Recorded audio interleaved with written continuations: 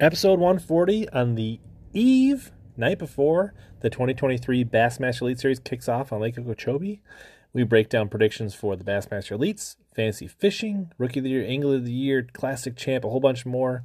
Just have a good time talking with Matt Pangrac, Panger of Bass Talk Live. And I think you guys will enjoy number 140.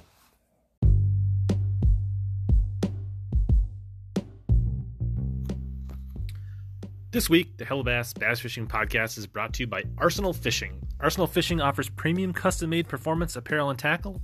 Arsenal delivers a wide variety of custom-designed baits, accessories, and tools, along with unique utilitarian apparel for all outdoor enthusiasts.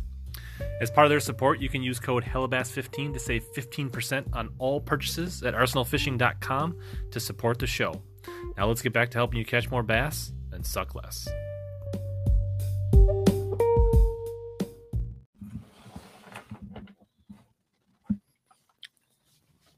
All right, Hellabass Live, Wednesday night on the eve of the 2023 Bassmaster Elite Series. It's that time. I know we've had tournament fishing, but there's a little. The Bassmaster Elite Series kicking off hits a little different for me. What about you, Matt? Yeah, it's the deal, man. It's the deal. Plus, I got my two roommates from last year, Brad and John, both kicking off their campaigns. Bradley back with the Elite Series. John, Elite Series rookie. So super pumped to see how they do. It's been hard leaving them alone and not like calling them. Right. Like I want to be like, hey, how's it going? Are you catching them? What do you think? Are you excited? I called Brad one time, after like the second day of practice, and that's it. Nice. I heard like just a little bit, right? I think they talked about a little bit on Upshaw's open qual, right? That he was kind of feeling like he was getting some bites, kind of feeling good. Like that was kind of the vibe. Yeah, that was a disaster show. I got freaking railed on that one. They did kind of gang up on you. They did. I know that's like part of the deal there, but man, yeah, I got Todd and Ish on me now. Yeah, Ish was going like he was like, you pick like you fish and you're never gonna make us like, whoa. Hey, I will give Ish credit. He called me today and he was like, hey man, like I didn't go too hard on you, did I? And I was like, no man, that's the show. Like I came strong with like an overabundance of facts. So I said, it's all good. I said, bring it for the rest of the year. Yeah, we might bring some stats tonight. We'll probably talk some fancy fishing. Yeah. Nice. I'm game. Well, Brian says we look and sound good, so that's awesome. There's severe thunderstorms tonight. Like, I mean, it was cracking thunder. That's why I sent you that deal. Yeah, I haven't heard it in a minute. I mean, I hadn't heard thunder in like months. It rained here yesterday quite heavily. We got like an inch of rain yesterday. It melted a lot of snow since you were here on Saturday. Yeah.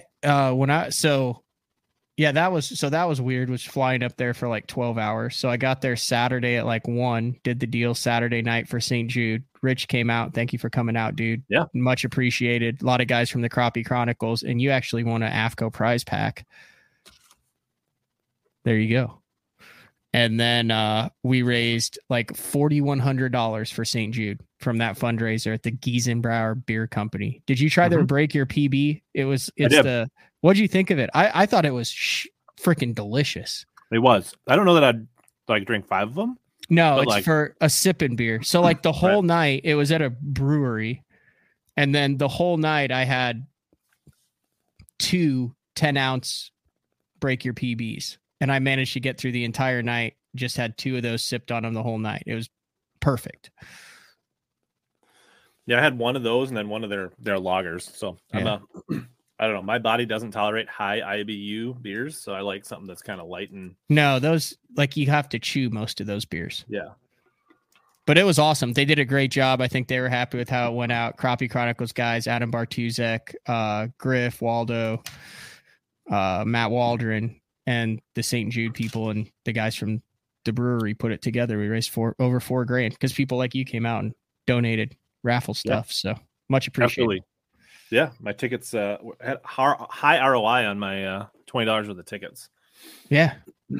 But we were a little bit outnumbered by ice fishermen. I'm not gonna lie. I was hoping the bass crew would have showed up a little stronger, but I think there were probably 15 or 20 BTO listeners there. Like I would, because kind of scanning the room, and there's some people that'll come up and talk Right. to you right away. And then other people that like on their way out were like, hey, and I'm like, well, dude, like I've been here for 3 hours. You should come up and said hi, like at 6, not at 9:30. But no, I enjoyed it. I think there was more tickets in the Vexlars and the Ice Auger and those buckets though. So I think I would agree. Going for the Sunline and the BFEs and the AFCO was a much higher percentage play. Yeah, you played that well. Plus, you don't ice fish, so an ice house for you probably would just end up sitting in the garage or on eBay. Yeah, I would have sell it. Which actually, so there's a Prior Lake Hooksetters is having an event this Saturday. I'll probably try to flash it up later. It's like a garage tackle swap garage sale. I think I'm actually gonna get a bunch of stuff together, bulk up some like really good like a 1 gallon bag of like power baits, and probably just be like $10. I like just it. Like a bunch of stuff. I'm just gonna clear house. So I think everybody who's a serious fisherman has that 100 pack of either motor oil, red shad, or blue fleck or plum 10-inch power worms. It's somewhere in some bin in their garage. Absolutely. Fair so if assessment. You're looking for like the old style power bait craws they don't make anymore, or you're looking for like an old creature bait at Lake Fork doesn't make anymore, or like old style Producto worms, I'm gonna have bulk bags of those for cheap, ready to move on Saturday at Prior Lake VFW. Dude, Lake Fork made I don't know if they still make it. I can't believe I'm going to say this out loud. They made the best Carolina rig little plastic ever. It had like little wings. It was like a ringworm, but it had little wings out on the side. And then it had like 2 paddle tail arms out the side. Yes, that thing is freaking amazing. And they had the full size.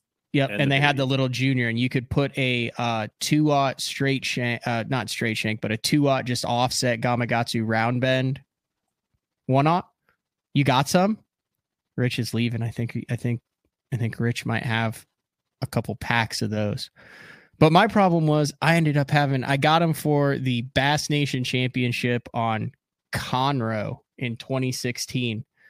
And then as I moved where I put all my stuff, I would be like, what is that? I mean, it smelled like an Italian restaurant. And I pinpointed one like Rubbermaid tub, and those things were leaking. I had like 6 packs of them, and they were leaking. So they were out. So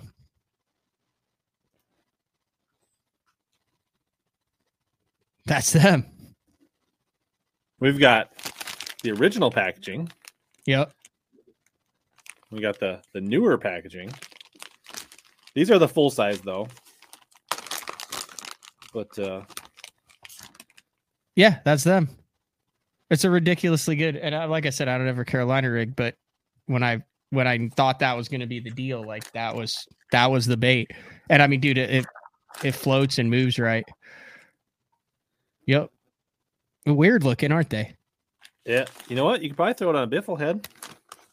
Yeah, or you could just throw a biffle bug. Still, you can't. I wish you could smell it through the USB mic, but that's what I just said while you were gone. Hard. I don't have them because every time I moved, I'd be like, "What is the garlic?" Where I knew, I mean, you can tell it's garlic, and then I found it was that bag, and the bag had come like all the bags had come like delaminated, and I just tossed them, like it was bad. Yes, I did. Scott. Doug says, "Shoot, Panger, you ran." That was when you went to get those baits. I had to get home. I told my wife I'd be home to watch a movie. She was asleep by the time I got home.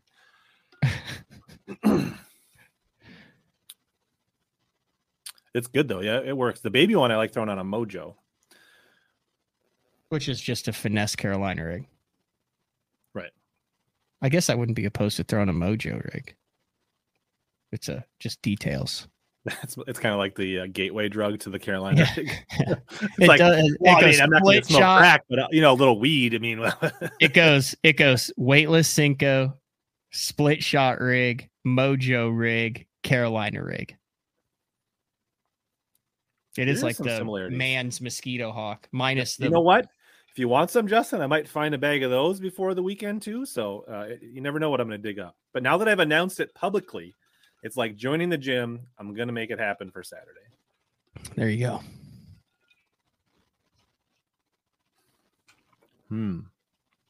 Where do we start? I want to make sure we thank Arsenal Fishing for supporting the stream and the channel. Can't forget about those guys. I just like that I can be in the studio here and just sit back and let you run the show. Just like read comments and like not it's all up to you. I'm not scared. A lot of people are questioning what you know about a sea rig, but nothing. So we're going to talk fancy fishing tonight. So after you qualify this year, will you still play fancy fishing even if you're in the elites? Yeah, there's a bunch of guys who fish the elite series who play fantasy fishing. Do you think? And the ones who don't have their wives or girlfriends play for them. Right. But I feel like there should be an underground league of only elite anglers playing against elite anglers for bragging rights and fancy fishing. I agree. I think some of the guys pay attention to it. Like I know some of the guys get a little. Well, they definitely they get their feelings hurt when they're low percentage guys. Articles. Yeah, they definitely read those. But I feel like it. Okay, when you've reached a level where you're on the fantasy fishing, like you are no longer a human being. You are you're an entity. You're a thing. Mm-hmm. So you can't like take that personally. Like when someone's like, "Oh, I'm staying away from that," or you know what I mean? Like you're not looking at that person as like someone with a soul and feelings. You're looking at them as a potential for 305 points. Right. Like when we say, I'm really nervous about picking Kennedy. It's not because we don't like Kennedy. It's not like we're not rooting for him. It's not like we don't love him as an angler. We just know he's a dicey proposition. And like when I profess my love for Tyler Rivette for the last 2 years, I've never talked to the guy before. I maybe have said one word to him, but I mean, the guy is a 30th place machine. He'll get you 220 fantasy points every time. And I picked him as the 6th round of our private draft this week. Yeah, I know. I might have to drop Chad Pipkins. There's some real good talent that's still in the draft pool. I don't feel like there's a lot of great matchups for Pipkins this year. No St. Clair, no Forks, no, you know what I mean? But usually like early in the year, there's a couple good like offshore ledge tournaments. But I got him for the back half of the season. St. Clair, Thousand Islands, and wherever the other one was. It's a smallmouth deal. Champlain, right? Yeah, Champlain. It's St. Lawrence, Champlain, and St. Clair. Do they go? I don't remember what order. That's the 3. I don't remember what order they go in.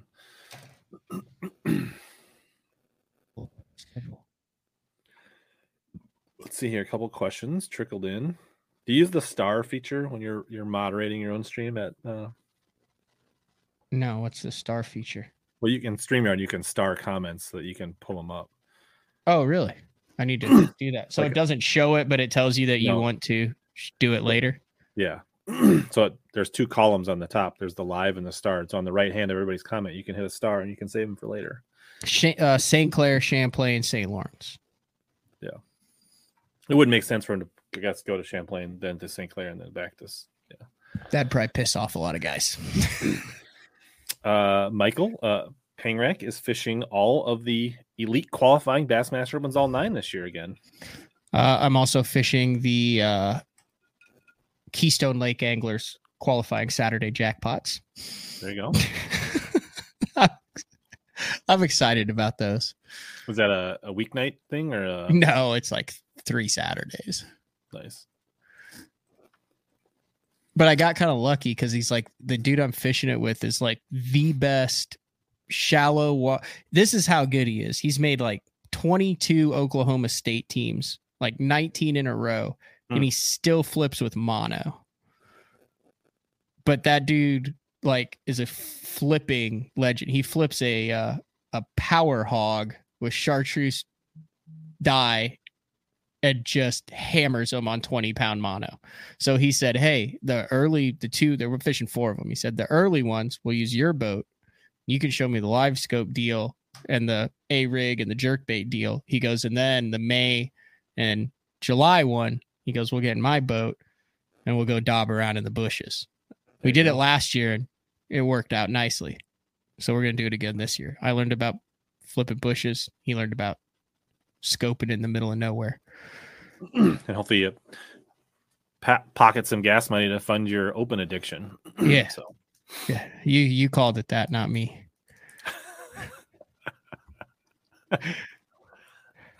Somebody suggests that Travis is painting live somewhere, so there's that. I'm guessing that's Smallmouth Crush, but I have no idea. Painting live. Travis likes to experiment with a lot of lifestyle content on his channel. I don't know. I have noticed that you should try rooming with him for 11 straight days. Speaking of the Cherokee Toyota or Everstart or Toyota Championship. Yeah. It had iCast and the Classic. Sure. And okay. Mono's kind of going to come back. I don't know.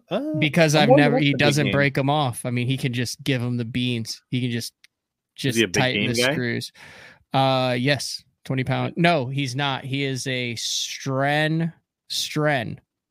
He uses Stren. No, it's the blue, that weird colored blue Stren. Yeah.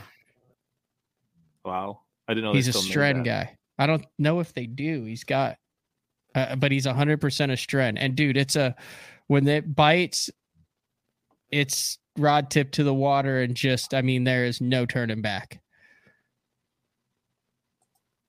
I mean, there's got to be 3 foot of stretch in it. If he runs out, I got some bulk spools of Stren AN40. Okay. So I mean that's probably only slightly newer than the old blue Stren. So TK is approving of our mono talk so early in the stream. So yeah. Have you ever used that Marizo's mono with Sunline? It's like mono that's like $43 a spool. No. You can throw 19-pound mono on a Pop-R, and I swear it feels like it's 8-pound test mono. It's unbelievable. It's the craziest mono I've ever felt in my life. The only thing I use it for is a Pop-R. That's the only thing. I like braid on my poppers. Maybe a very short mono leader. Yeah. Little baby one. No, cut that one off. I need to order some stuff from TK for this year. Ooh, special colors? No, he's got those pliers that open when you squeeze them, and then the bands and stuff. Yeah, he sent me some. He did it. Those things are freaking awesome. You used them ever? The Nico pliers? Yeah, Arsenal has them too. So I use them all the time. Big fan. Nice. All right. So there's Sean, hard-hitting questions. No, I cooked myself a couple back straps for Valentine's Day and taking care of himself this year. Yeah.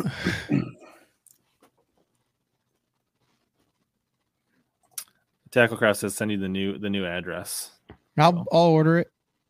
I ain't asking for stuff, TK. You're a hardworking man.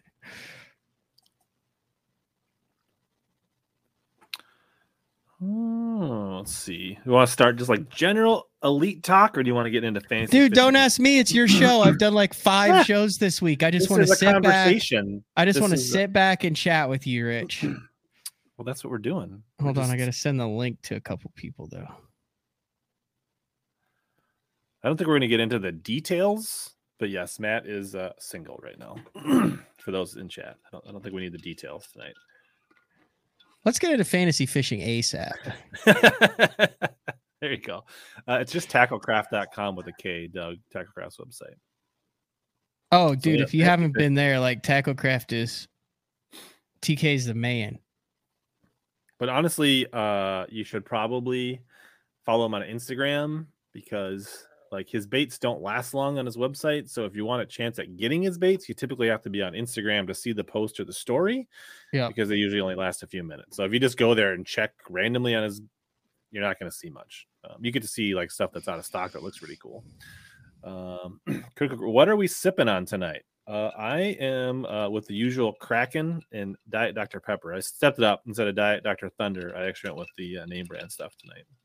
I have just a little little bit. This is Jared Miller, is one of my buddies, and he brought over just a little thing of honey moonshine.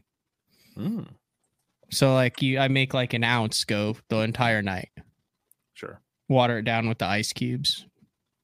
Back when Evan Williams was a big backer of the Bass they're Nation, that Tennessee Evan Williams honey. Yeah, I was a big like fan of that. Straight syrup. It was like just taking it right off of the honeycomb. Yeah, but yeah, it was easy to drink. It was easy to drink too much of. But back then there was like that rebate promotion they had. You could get that stuff like cheap. Do you think like Cruz and Quinn just had cases of that? I don't know. I feel like had to. If it was, Quinn had way more than Cruz. Yeah. Yeah, you don't have 4% body fat by dipping into the liquor every night. Yeah. He seems like a little more serious, and he probably works out a lot more than Jason Kuhn was. Definitely more average dude. I fished with him on Amistad when I was a co-angler once. He was a fun guy to fish with. Listen, it's not a sin. I mean, like I said, it's just a little. I just want the flavor. Tastes like honey. All right, let's see here. Are we pulling up fantasy fishing? A couple of questions here. All right. Just Okeechobee, punchers or winders? Both. I think both will be strong, to be honest. Both. 100% both. It's going to be extremely similar to the Invitational that just took place like 3 days ago. And chatterbaits were a big deal in that. Yeah, I mean, look at what Brett Hite did and stuff like that. So, but I mean, also look at Latimer. I thought it was interesting what Latimer did. He had such a good tournament, and he was throwing a spinning rod. And the number one thing in Florida is you can't land those big ones on spinning rods. I didn't get to watch as much of the live as I'd wanted to because work sucks. But it seemed like maybe some of those guys that were fishing a little more finessey or just dragging off the clumps or the heads did well earlier, but then it was the winders and the people fishing up in the emergent that came on later in the tournament. Yeah. It was your typical Florida tournament. Blast them but I think no one blasted them 3 days in a row. Right. I think if somebody's going to walk away with it, they're going to have to like follow the fish, move up with them, move out with them, adjust. Like one day they might crack a bag on a chatterbait. The next day it might be on a skinny dipper. The next day it might be flipping. Right. I think if you're really going to blow it out, you're going to have to kind of adjust. I agree. And the 4 days will be different. Plus Saturday, it's going to blow 16 to 20. So that's going to really throw a hitch into some of the game plans. And I mean, we know Okeechobee's not fun at 16. So it'll be interesting to see what areas play. Submergent vegetation. Yeah. So I talked to a couple guys who had really good tournaments in the invitationals. And what they said was that it was, the weights were deceptively good, that there were a lot of those big fish did not have the weight on them that they should have based on the head. And that a lot of those fish came out of 3 or 4 very specific areas on the lake, and that there was a lot more dead water. I mean, if you follow Scott Martin, he kind of chronicles some of the things that Okeechobee's going through politically as far as water level and the coast. I don't know enough about it to get into it, but it's not a good situation. And he said that, they were shocked at how many fish and how much weight there was based on how much dead water really was up there, that the weights don't really reflect how tough it is. Yeah. And I think the other thing is, right, the wind, I think, has the potential to be more impactful because with less submergent vegetation, it's not going to filter as fast. No, then also with the water being higher, when it does get windy, it's going to get deeper into the shallow to make that stuff muddier. So it's potentially harder to avoid the mud when the water's high with less vegetation. So if it gets windy, it could fish even smaller. Yeah.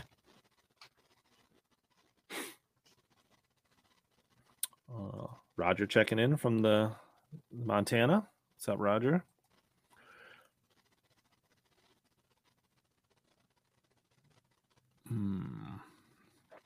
But yeah, I think it's going to be, and it should help, right? Slightly smaller field with the elites, not way smaller though, right? So my question is, are release fish going to play? Is anyone going to roll right outside the the marina and start winding or flipping or maybe throwing a drop shot or wacky worm sink or wacky rig Cinco or something. And because 170, almost everybody had a limit, tons of 16, 17 pound bags. I mean, you do the math on that. How many were in that? Like 100, let's do 170 times like 170 times 4.5, which is about an average because almost everyone had a limit, equals 765. Multiply that times 2, that's 1,500 bass that were released somewhere right plus along there. 200 on the final day. Correct. So you're looking at 2,000 bass. Almost 2,000 bass, all of which were the biggest ones they could catch from the lake being released right there. Is that how? I guess I've never been to an MLF Invitational Pro. Yeah, circuit. It's just like every other tournament. Yeah, well, I mean, no, they got release boats. Yeah, they got release boats, but still. But how far are you going out into Lake Okeechobee? Yeah, I mean, you're not. So I guess you could go back and look what was the wind on all those days. So if it's super windy, I mean, you're going out past the break wall and dumping them. If it's calm, you might maybe going a couple miles. I don't know if they had trailers. They typically have never seen them have a trailer fish from an event like an Elite Series event or anything. They usually just have them right there. I don't know enough about like Okeechobee, like what's the practice there on how they do it, but yeah, they could play. Dump them back into the bowl. But the thing is, the bowl, they're going to just right to the nearest bank, right? Like they're yeah. They're I mean, you would think that it'd be 18 miles across vast nothing to get to the other bank. Yep. Good luck, Brendan. Hope you have a good stream. So what type of anglers are we looking for in this tournament?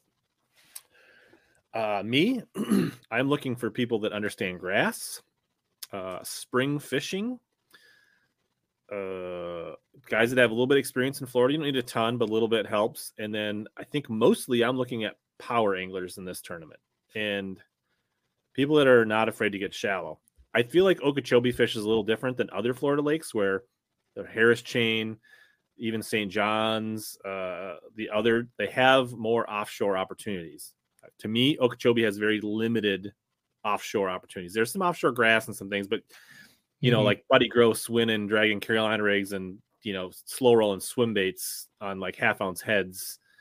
That stuff doesn't really play on Okeechobee. So it really more fits the power fisherman to me. I don't know if you think otherwise. 100% agree. So it narrows it down a little bit, I think. And like somebody like normally a Buddy Gross I would look at on other Florida lakes, probably not looking at hard this week at Okeechobee, for instance.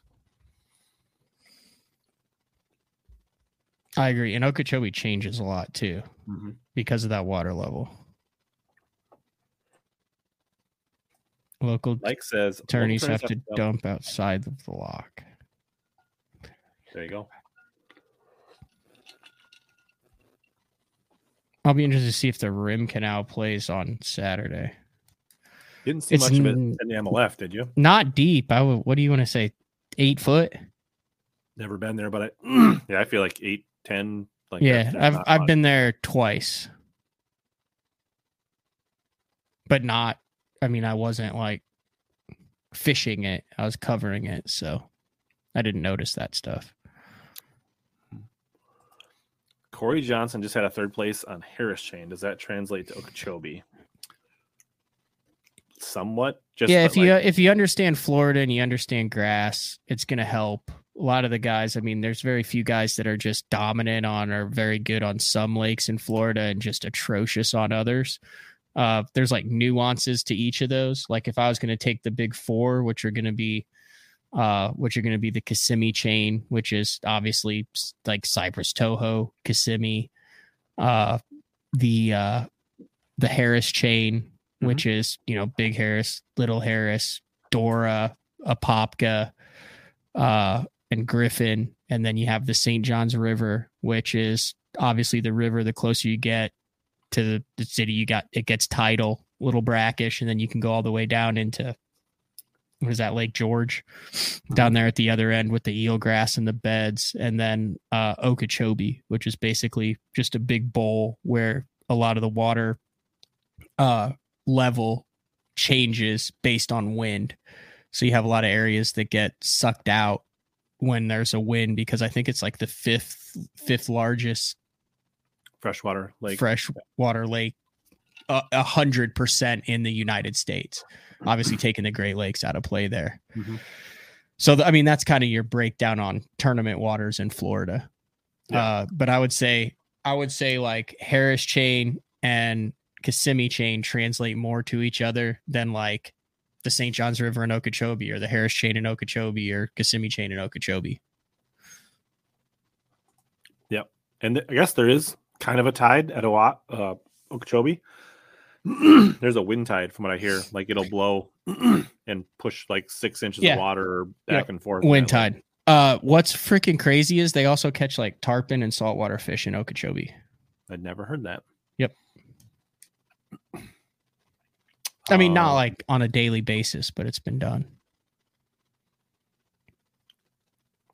Let's see here. I think somebody said he said Coot Bay for retreads. Oh, I'm sure there'll be a bunch of people in Coot Bay then. Yeah. So if there's any elite anglers low key watching this because they had a bad practice, Coot Bay. That's public info. Yeah. Austin Felix has been known to be lurking in the shadows of the chats here. So. Yep. Snook. I've heard of Snook. Snook and tarpon getting caught. But yeah, I mean, probably the biggest thing, right? You roll down to Florida, you get a top 10, you're feeling good, you're confident in your decisions, you're fishing confident. That's probably the biggest thing that translates, is just fishing good, feeling good, keep it going. Agreed. Keith Poche is not fishing this event. Did he make the cut? No, he can't, because it's off limits. Well, he didn't fish the Invitational. Oh, he can't. Well, no, he can't fish this event because he cannot miss a BPT event, or else he gets kicked out. He's for sure not fishing tomorrow. But if he fails to make the cut at the BPT, he could show up for day 2 of this event. Oh, I never thought about that. That's what I understand. But I thought that if you I wouldn't put him on your fantasy roster. Let's put. But I thought you get DQ'd for the tournament if you miss a day that you are eligible to fish. I think that's the BPT rule. No, the BPT kicks you out for the whole freaking year. Like if you miss a day that you're eligible and you don't have like a medical exemption or something, you are done for the year on the BPT. How accommodating is that to people trying to make a living as anglers, Rich? Yeah. Yeah, I hadn't heard about the bass. But on the Elite Series, I think it's just that tournament.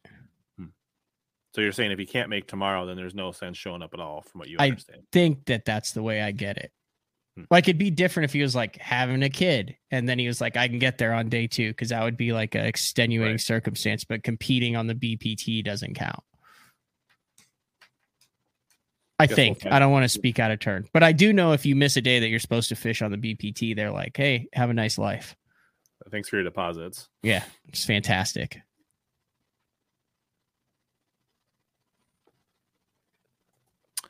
Let's see here. Cliff Prince or Kobe Krieger? Kobe Krieger. I go Cliff Prince. Kobe Krieger has not done well for me. I know Kobe Krieger has a ton of, he like guided out of Martin's Marina and tons of experience and been down there forever, but I just don't trust him. Ish was pretty high on Kobe Krieger. I agree. I heard that, but like as a stats guy, I don't feel like I feel all that great about. I feel like I picked him in Florida plenty of times and it's never worked out for me. So I'm just off the Kobe Krieger train. And Cliff Prince, actually, even though he's the Prince of Palatka and home to St. John's, he's got a pretty good track record at Okeechobee, what I looked up. So I go Cliff Prince. Actually, I didn't pick either one of them, but I once got into a late night heated dart battle with Kobe Krieger at Lake Champlain. Nice. Yeah. I'm probably more likely to pick Kobe Krieger at Champlain than I am at Okeechobee. How's that? Okay. We haven't picked any dark horses yet. We're still just warming up here.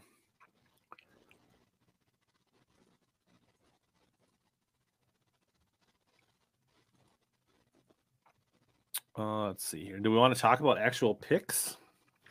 Your call. Sure, why not? Let's just in case anybody's watching that isn't signed up for fantasy fishing, you should join the Omnia Fishing Group. B, you should join the Bass Talk Live group. C, you should join the largest private group, which is Beat Hellabass. Password is Visor, all caps. Pangrack, are you in the Beat Hellabass group? I think so, yeah. All right.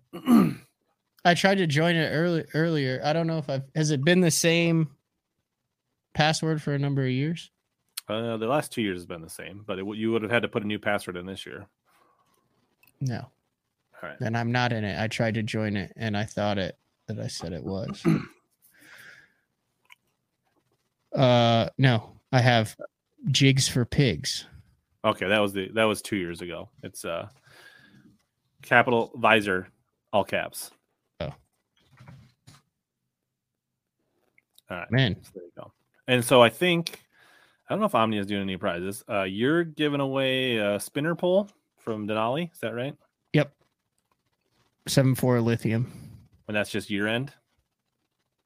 Yeah. And are you only traditional, or do you have a Drain the Lake group? Oh, you can have a different group for Drain the Lake? No, but you can enable so that you can play Drain the Lake. I don't know. I should. Oh my! No, he does not. What the heck is Drain the Lake group? I mean, do you not play Drain the Lake? I usually forget. Oh my gosh! How do I add it? You go into. So you go into. I'll just go into my group, and then if you go to edit next to your name, yep, then you should be able to scroll down. And you can either play just fantasy fishing, just both contests. Save settings. There you go. He's new here, guys. Cut him some slack. Does that mean you're gonna find another spinner pole for the Drain the Lake winner?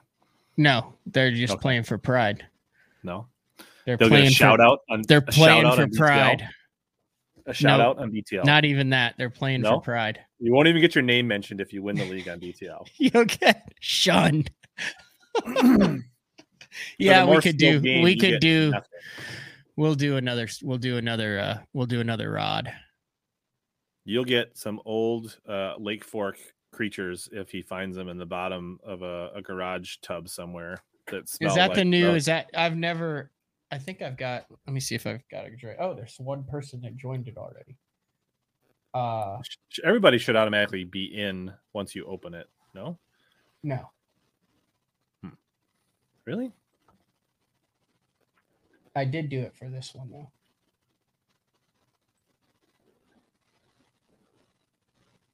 Oh yeah, I got a winning Drain the Lake team, no doubt. Am I not in Bass Talk Live group? I think you started late, maybe. No, I didn't. There's like over a couple thousand people in it. Well, you come on strong. Oh, look. It only shows 2 people in Drain the Lake. That's weird. Yeah. Me and Carol. What's up? All right. So let's get into teams strategy. All right. Let's run the people through some of our thought process of so I went just out of the gates, went against and did the cardinal sin of picking Steve Kennedy in the first term of the year. He's got a pretty good track record there. Yeah, that's a bold move. It should set up for him. He shouldn't get too confused. Likes the swim jig, likes the swim bait. I feel like he loves the Senko. Like, I think he's going to, for bucket E, it's a low risk, high reward situation, in my opinion. All right. I did the same thing in Group E. I went with Hank Cherry. He's cashed 7 checks in Florida, which I think is surprising. And anytime you can get someone that's had 7 good tournaments in Florida. And plus, what a lot of people don't realize about Hank Cherry is when Ronald A. Davis and Rad Lures invented the chatterbait. There were a number of Carolina guys back in the mid to early 2000s that were going over there and helping assemble those baits. And Hank Cherry was one of them. I mean, they were delivering baits to Hank Cherry in cardboard boxes at tournaments. The Davis family was. So He's very familiar with the winding bait. I know that a lot of people tend to pin him into the jerk bait category. And he's not the world's best flipper, but I mean, the guy's cashed like 7 checks in Florida and he's in the E-bucket. So yeah, he's won back-to-back classics on bladed jigs too. Like yep. I want to say like Gunnersville. I think there was some bladed jig fish. Yep. Otherwise, I think Wes Logan's an interesting pick. He did pretty well flipping and punching when he went head to head with Caleb Kufal in Gunnersville. Yeah. He likes braid, heavy rods, swim jigs. I mean, one of these guys that we have that is new is going to come out and catch him, and it's going to be out of nowhere. But you're basically just taking a crapshoot. So you're hedging your bets by going with someone with experience, like a Mark Menendez, a Wes Logan, an Ike Anelli. Yeah. I mean, a Hank Cherry. I feel like I don't know anything about Kyle Norsetter, even though he lives a couple hours from me in Wisconsin, but it is not uncommon to see guys from Wisconsin and Minnesota go down to Florida and understand grass and do well right out of the gate. Yeah. And if there is a swim jig bite, David Williams is lethal with a swim jig. I don't know how he is with it around grass. I know he's usually throwing it around docks, but I mean, the guy's not afraid to throw a swim jig. Yeah. And I hear a lot of people, I don't know much about Brian Smith, come from the NPFL. Brian, he's California dude. People talk very high of him. Yeah, so when we both made the final day at Hartwell this past year, and I don't even know how this happened, but on the final day on the way to the ramp, my brake pad broke off. So it was straight metal on metal. Well, I mean, I'm fishing the final day. I really don't give a damn. So I just, grinded it, got the boat in the water, and afterwards he finished like second in that one, I think. And like, I would have been crushed because that's ounces from the classic. And he heard my truck and he like stopped. He's like, "Hey man, can I help you? Can I drive you anywhere? Can we do anything? Do you need anything?" And I mean, I'd never met him before. Right. That's super nice of him. Anyway, I ended up having to stay in South Carolina till Monday, but it is what it is. There you go. Inside info. Daniel Glenn is in Kyle Norsetter's Bass Club. Chatterbait specialists. So there you go. Dark horse, Kyle Norsetter. If you want to go with a less than 1%er, Norsetter's your guy. Yep. That's a good pick in Group D. That's a really good pick. Yeah. Look who's Clay's here. What's up, Clay? All right. Anything else? Bucket. We should move on to Bucket D here. I'm ready for Bucket D. Yeah. So I went Heron.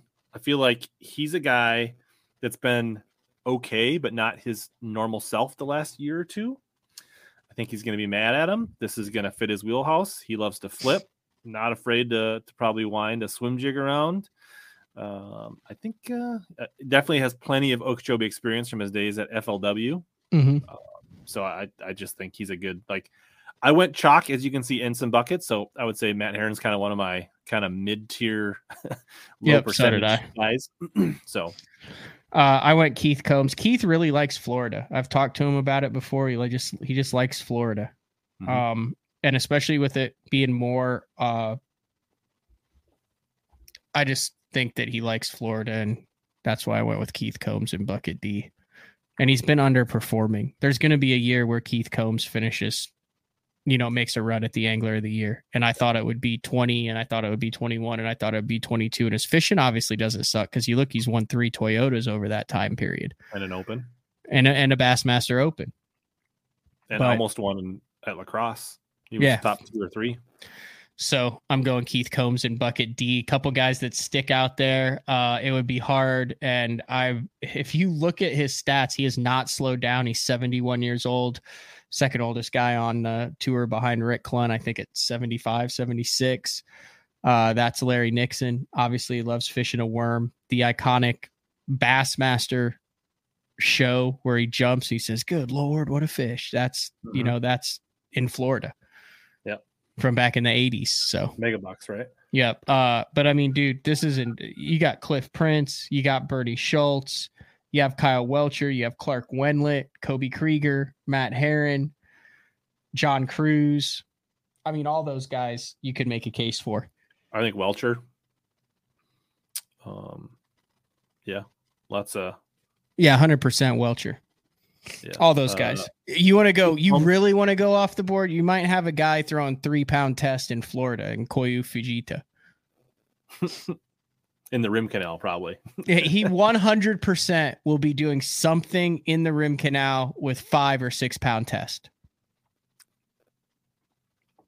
And he might win it. Like, I don't feel like you can count out some of that these guys. Dude is going to redefine finesse fishing on at the professional level within the next 3 years, Rich. Right here. Mark it down. February 15th, 8:48 p.m. Noted. Yes, Combs did win Mille Lacs several years ago in the AOY event. Big football jig. I don't know much about Alex Weatherall other than he's a northern angler, kind of Connecticut. Could be okay. Could we just skip bucket C? Yeah, like, so if you, there's a good debate, right? Like, what percent? People are afraid of percentages. There are times to avoid the percentages, and there are times to embrace the percentages. And to me, if you want to lose your, I mean, dude, if you have enough balls to not go against it and it hits, then you got a 300-point lead on 2/3 of fantasy fishing. You got a 200-point lead on 2/3 of fantasy fishing. If it doesn't hit, you're still okay because it didn't hit for 2/3 of the guys. And if it does hit, it's a wash because 2/3 of the people picked it. Right. And like, just playing the odds, like, sure, could you pick somebody that beats Scott Martin because Scott absolutely. I mean, dude, and you took Schmidt because he got 7th, and like, wow, you took a big risk to get 5 points. But I mean, Sokup's he's probably gonna be on some sneaky stuff. Caleb Summerall's at home there. Brock Mosley's not a bad pick. Brian Schmidt's a swim jig expert. Logan Latuso is a rookie who's probably going to be comfortable down there because he's a Louisiana guy. Mosley loves chatterbait. I mean, Brandon Card always seems to show up early in the year doing something goofy. I'm off Card, not because like he's recovering from that meningitis. What does he have? Was it Bell's palsy? So he had some kind of meningitis, which left him with Bell's palsy, which I heard Menendez saying he had it several years ago, and he basically had to take a whole year off. I think Kim Stricker had it once too. Yeah. So, I mean, like, I'm rooting for him. I hope it goes well. You talk to some people that say that they have dealt with it or been around people. They're questioning how he could possibly fish this year. So from that perspective, I won't be putting him on my Okeechobee roster. Sir Southworthy says Scott really hasn't done anything in the past 3 years. Scott also hasn't fished very much in the Elite Series on a lake that his family has a marina named after him. Right. Like, Scott has more time on Okeechobee than the entire other 103 anglers combined. Group B is probably in my opinion, the toughest ones are Group A and B. Yeah. I'm going hack. Stack them a little. Like, I feel like sometimes early in the year. Yeah, they did a little twisted stuff in there. But it feels like they pretty accurately stacked them this year. Yeah, that's Bowman just throwing a couple odd balls in there I could see him just going, we'll put them all in this bucket. Yeah. Who do you have in Group B? I mean, I'm going Hackney. Yeah, so much. I went safe in B and C. But dude, I don't think you could go wrong. Now, Austin Felix doesn't have a great track record down there, but I don't think you can go wrong with all the northern guys in here either. I mean, it's heavily Minnesotan in this group. You got Downey, you got Fighter, you got Austin Felix. Then you've got Pat Schlapper. I mean, it's like all the northern guys in this one. And to me, Palmer is basically Tyler Rivette 2.0. 100%. He just keeps catching them. Yeah. He fishes like he lives and works. Farm dude, run the freaking store, show up every day, take care of your business, go home. Yeah. I mean, Prosnick, Hallman. Yep. Cobb. I mean, there's lots of good options here, but Hackney has been on fire the last 2 or 3 years. In February, he's strong in Florida. It matches his style probably better than any of the other Florida fisheries. I think it's an easy pick. I agree. And then I went a little off chalk. Everybody's hot on John Cox, and I think I wouldn't be shocked if John Cox has a good tournament, but I don't think he's a 40% lock. I agree. If you listen to the deal, I mean, he's fished 23 events there. He only has 4 top 10s. I mean, that's 4 more top 10s than a lot of guys have there, but that's not a very high percentage. No. So I think both the Johnsons have a ton of experience in Florida, in Okeechobee. They both have done very well. I actually think Corey has a slightly better resume on Okeechobee, and he's a little bit lower percentage. I know there's a lot more people picking Chris. A lot more people talking about him. So that's why I went Corey.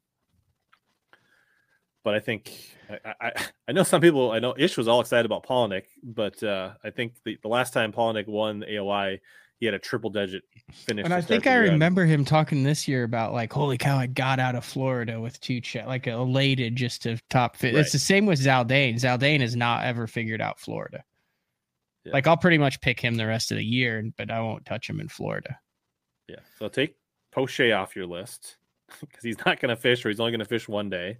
Yep. I think Caleb Kufal could be good down here. There's Robertson won a nation or a team event down here, but that was in the fall. I feel like Gussie's had some good MLF events if you're looking for people more dark horse. I think Walters is going to have a strong year. I think Walters is the guy you could pick in Bucket A every event the rest of the year in Bucket A if you want to. I'm going Drew Cook. He's a sight, and I know it's not going to be a sight fishing guy, but he gets it. He's from down there. He gets it. He knows what he needs to be doing. He'll freaking flip a fighting frog and get right where he needs to be and catch a couple big ones. Clay says Brian New had one of the highest winning weight productions. Yeah, that's because he's just high on life right now. Yeah. I think he's having a kid. He's loving life. He's got the new Spro wrap. Everything's just rolling for Brian New right now. So I think he's eager to get things going. I think this could be a good event for Swindle. I don't know that I'm going to pick him, but I wouldn't be shocked if he's. That's where he won his Open in Florida, didn't he? I don't remember. Maybe.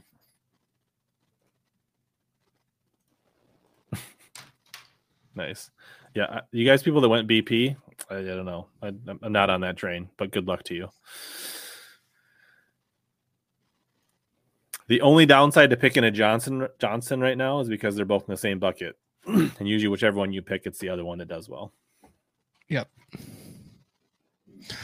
So there you go. And then our weights are fairly similar. I got 86.11. You got what? Yeah. 84.4. Yeah.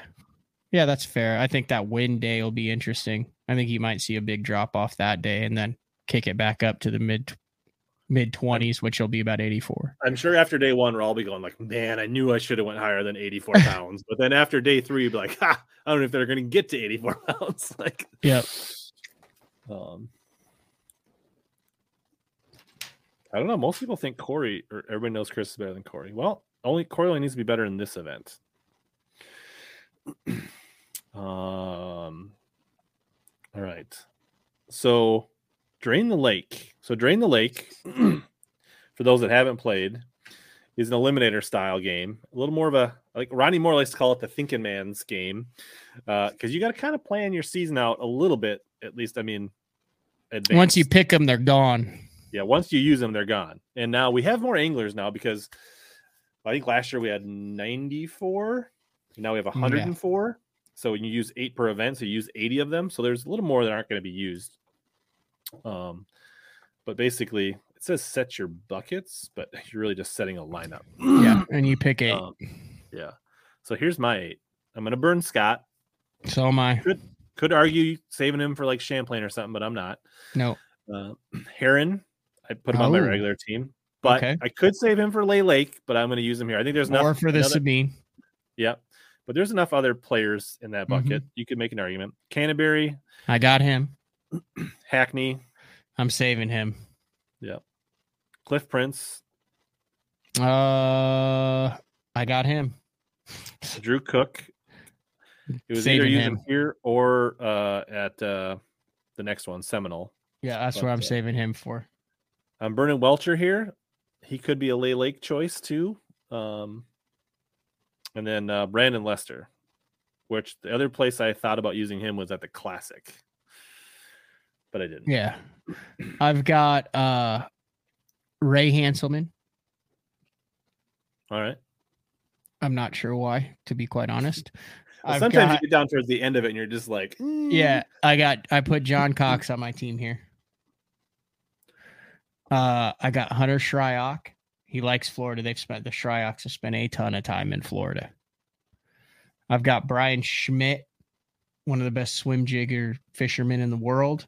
Grass fishing. Yep. I've got Pat Schlapper. Schlopper. Mm-hmm. Not ah. Yep. I've got a picture of me and Pat holding a giant black worm. I got Cliff Prince at the Classic. It was like a big bite trick stick. It was like 30 pounds. I've seen it. Cliff Prince, Scott Martin, and Scott Canterbury. Solid. Can't argue any of those. I don't know why I put Ray Hanselman on there. Why did I put Ray Hanselman on there? Because you couldn't find anywhere else to use him, and he's just a home run hitter. I don't know. Yeah, that's my team. Solid.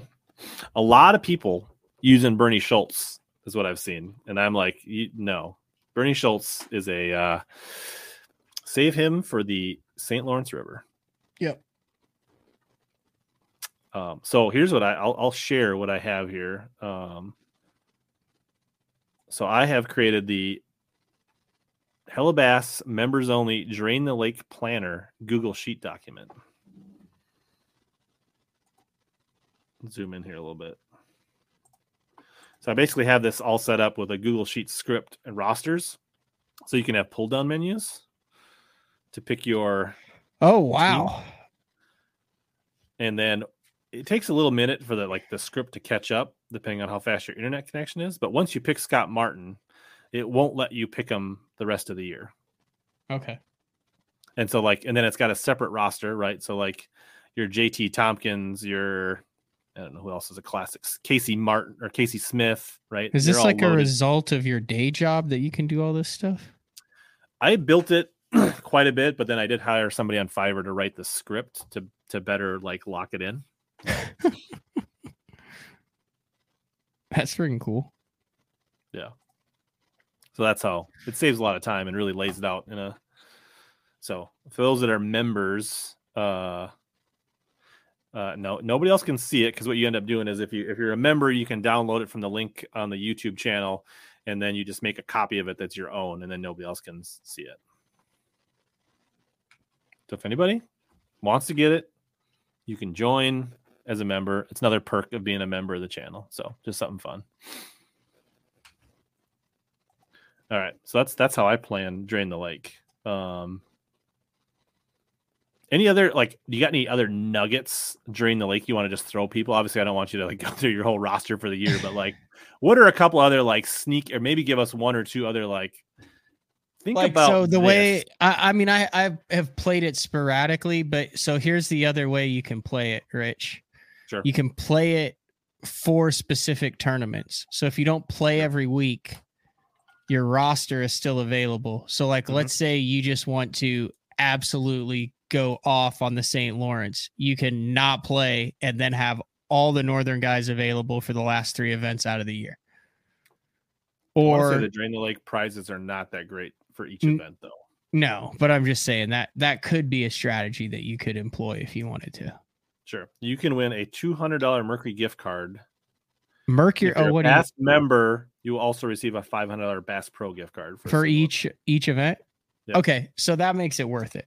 $500 for Bass Pro. It's your small basket. Yeah, and then second prize is $200. Yep.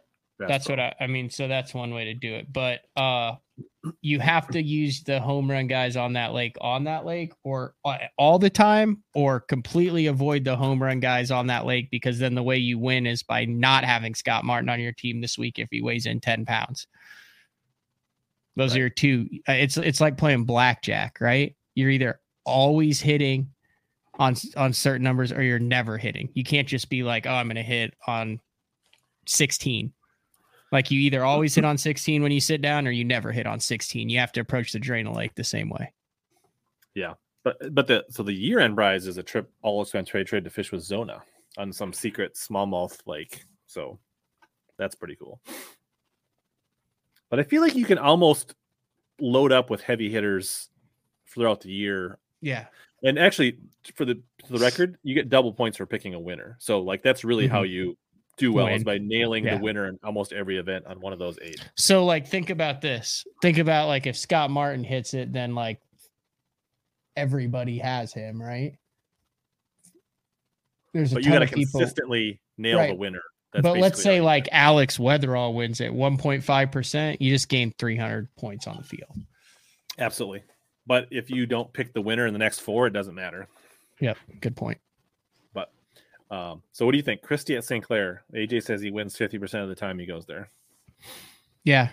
Well, also a lot of the time, the first couple times when he went there, he was like one of the only guys utilizing forward-facing technology. The early Garmin Panoptics. But he was a Panoptics guy and was not saying anything.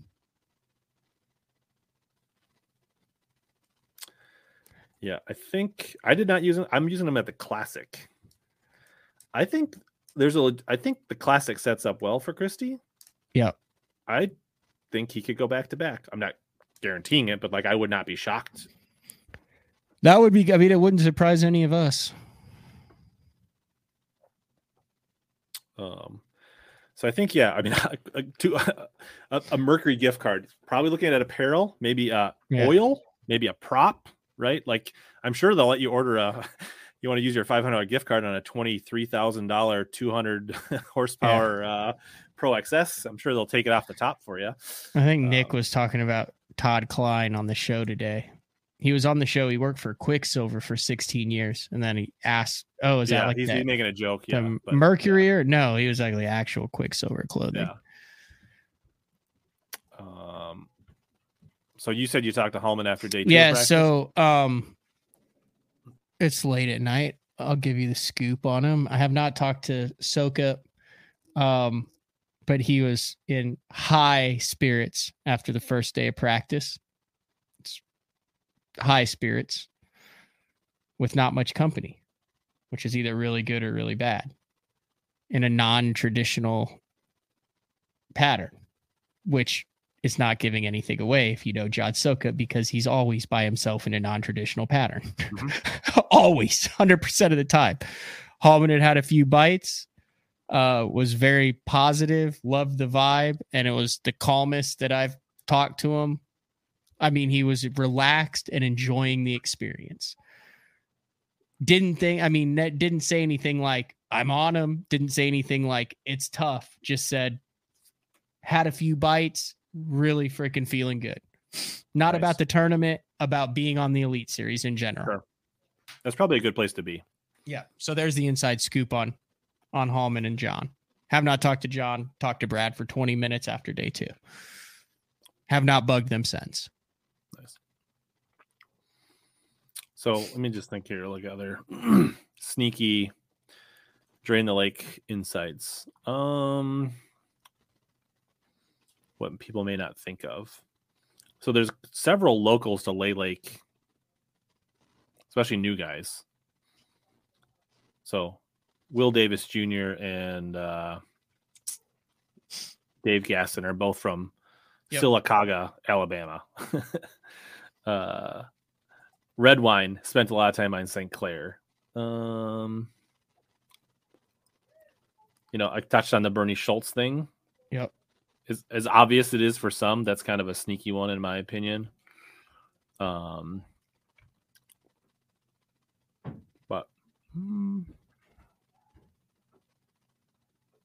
I use Kennedy at Santee Cooper. I feel like he's just about a lock as there is on Santee Cooper, like a safe place to use Kennedy. Yeah, I could also see him on one of the Blueback Lakes. Sure. They go to Murray, right? Do they go to Murray or Lanier? Murray. Yeah, I'm going to use him on Murray.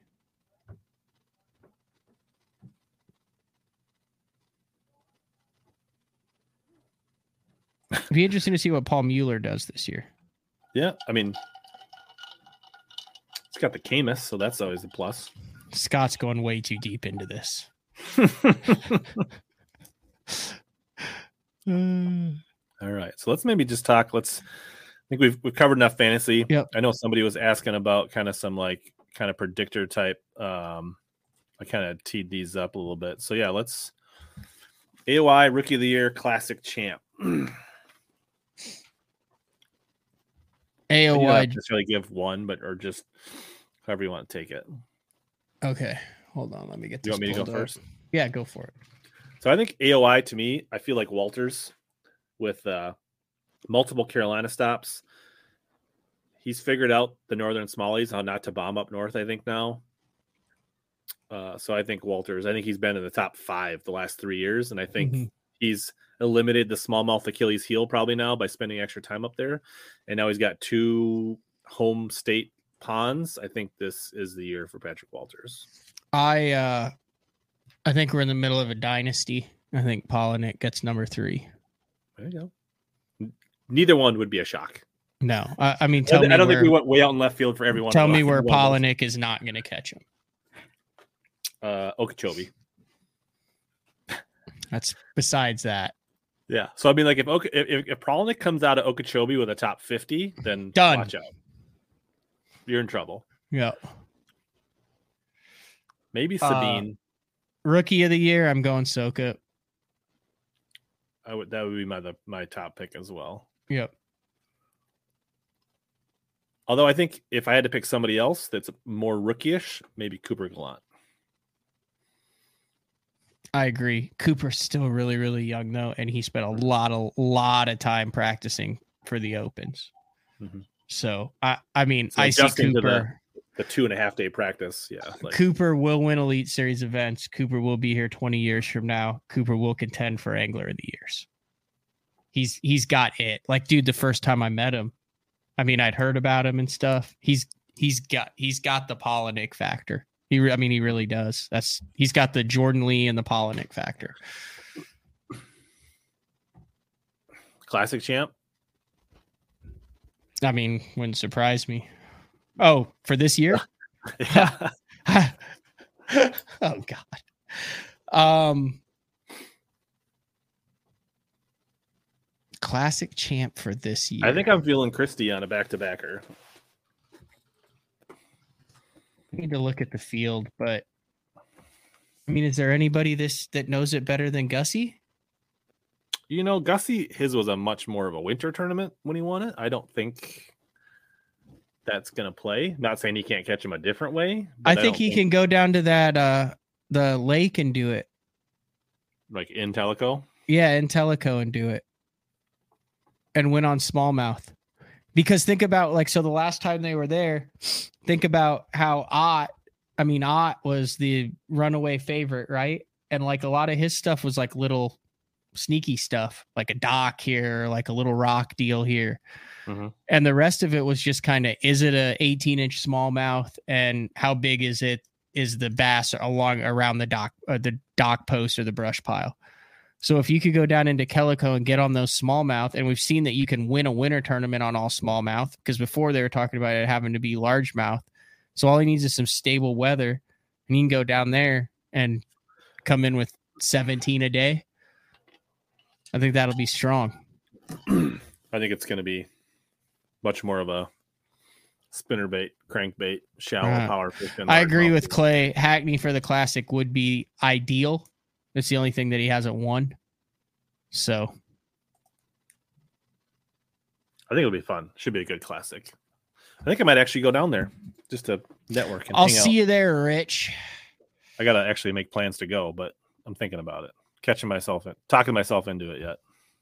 Yeah.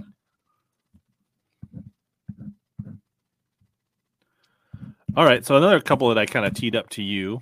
Who is a newcomer? I guess not newcomer, not like rookie, but who's a 2 or 3 year angler that you expect to have kind of a breakout season?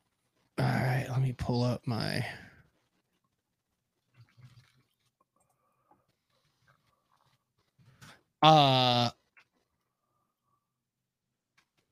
I think Matt Airy's going to have a really good year this year. And I know he's a veteran and he's been around forever, but he just hasn't had that. Well, that was going to be my next question. Like, who's a veteran that's going to have like a big Okay, comeback well, we'll season? go Do you want with to use that one for that one? Yeah, we'll we'll go with that one. 100% for me. It's Cody Huff. I can see that. Cody Huff is really strong on his electronics, on his sponsorship side, on his game. I mean, you talk to Rick Clunn about him, and he's massively impressed with Cody Huff. I think Cody Huff has a big breakout year this year in what, his second season. Mm-hmm. Yep. Cody Huff, 100%. I thought I had somebody in mind, but it's not jumping out at me anymore.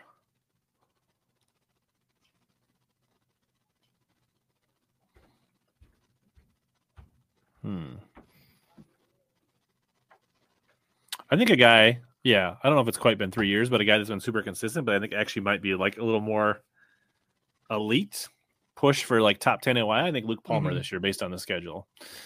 I think he goes from like... he's been around a minute though. Yeah, it might be like 4 or 5 years. Yeah, he could be a top 10 guy easily. I could see that. Yeah. And I think I like Heron, like veteran that has a bounce back year, breakout year. I think I had Heron.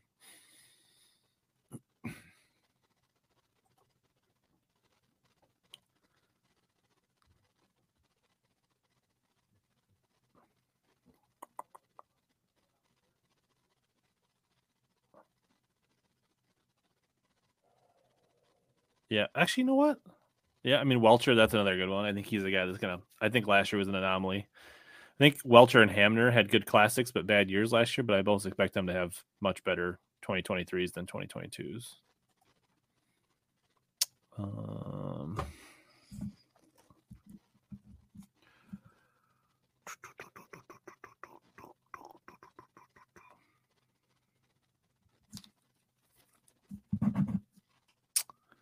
I am going to give away this AFCO beanie tonight, by the way.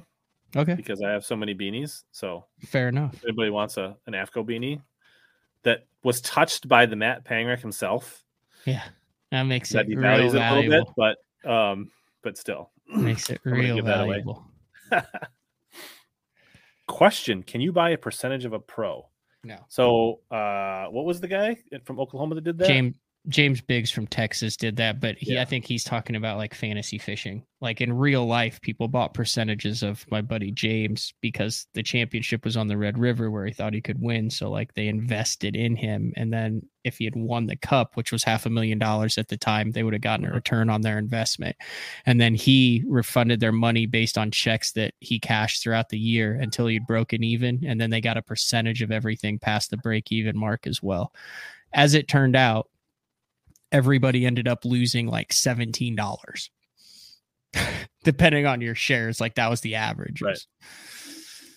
Basically it was break even. Yeah. But I don't know if that's what you mean, critical gravy, but critical gravy. I don't know. Do you think we'll see a dirty 30 at the Big O? I think we'll see some solid 20-pound bags. Could we see a 30? Yes. I don't think it's likely.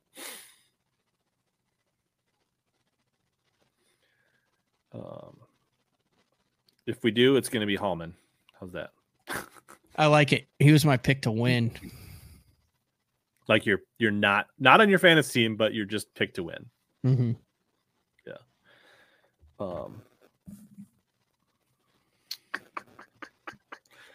So I heard you kind of reviewing the. I think you were checking out the standings at the BPT Stage 1 at the Harris chain, and you were commenting on how it's just easier to digest the 5 fish limit. You can just look at it and see. And then I also noticed that, Mitch Crane was leading for a long time, and then Shin took the lead, and then Lawyer ended up winning it. And, you're talking about this stuff. Look at this. I'm passionate about this, Rich. Look at this drama along the cut line. Oh my God, we won't have drama along the cut line anymore. They're only going to be 5 fish. Okay. Top 20th move on, right? 24-14 is 18th place, Spencer Sheffield. Right? Mm-hmm. 22 or 2113 is 28th place. So that's 1, 2, 3, 4, 5, 6, 7, 8, 9, 10, 11 anglers within 2 pounds of the cut line in Florida. Tell me that one fish isn't critical there. Like, I mean, there was so much movement up and down and around and in and out. I buy that. It's the same dang thing. It's just you can look at it and go, before you didn't understand it. So like Michael Neal went 14.9. So we had 23.8 on 10 fish, which obviously is a 2.3 pound average per fish. But now you're looking at it and you can tell and you can go, oh, not a great day-to-day for him. You can look at the total weights and you can put it into perspective. Like Jeremy Lawyer, they did not bite. He has 10 fish for 35 pounds. You can look at that and go, oh, for Florida, really tough on Group A. If it just said 10 for 35.07 and that was like his total anyway. Yeah. So I have mixed feelings about it. I kind of feel like they wanted to get back to like at least paying homage to the 5 fish or giving the 5 fish perspective, make like sure for the traditional fan, right? Is what they kept saying. It was more about like, I think it was more about keeping the anglers happy so they didn't leave. Sure. Well, that's not what they said out loud, right? So yeah, I mean, there could be some of that. Did I just say that out loud? You could have. Yeah. I mean, I think that's, I mean, the angler vote, right, definitely went in favor. Yes. So did, and the social media vote did, but I didn't think it was overwhelming. It wasn't as lopsided as they made it sound, I don't think. So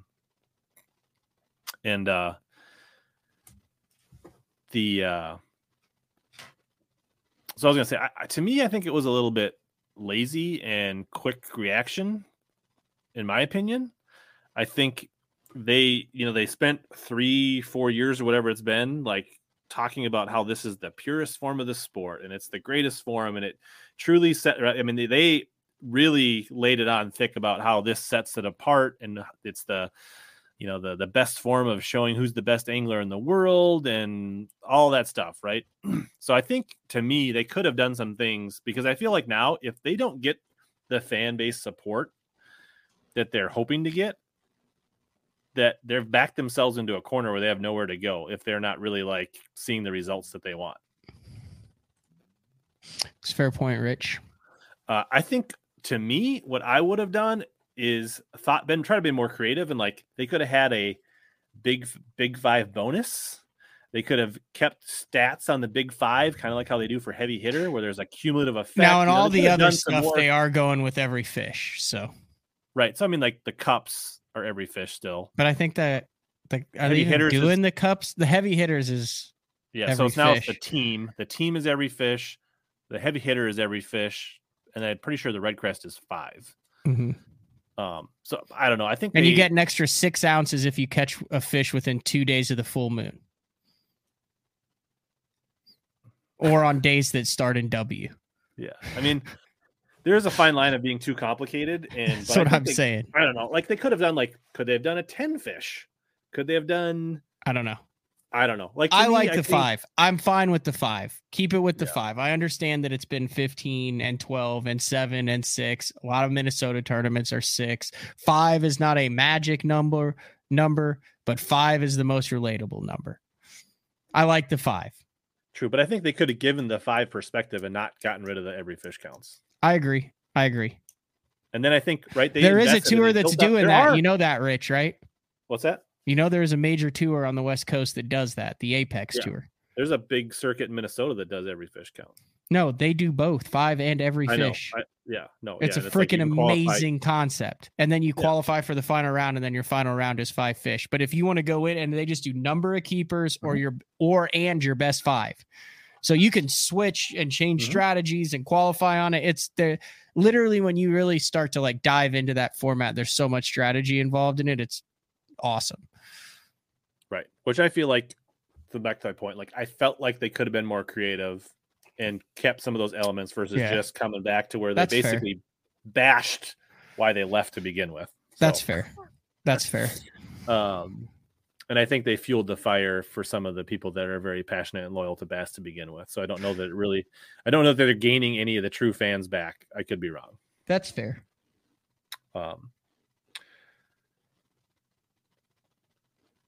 So we'll see. Only time will tell. I'm not going to undo it now, but Yep. Let's see here. So speaking of BPT, what do we think? How's KVD going to go out? Is he going to go out with the bang? Is it going to just Absolutely. be a quiet whisper in the dark? He will win one at some point this year. I haven't really studied the schedule to think about Dude, it. he's not like decrepit. He's 55 years old. He's won 4 of these things. People forget before the BPT dominated all the other MLF stuff. I mean, and now it's 5 fish. So, I mean, now he's back to where he had 28 wins, 7 Angler of the Years, 4 Bassmaster Classic titles. I don't know. Did he make the cut at He had he did not. So he's not winning stage 1 is what you're saying. I think he fishes tomorrow. Okay. So he's still got a chance. Yeah. But I think he also didn't have a very good first day. Let's see. Group B.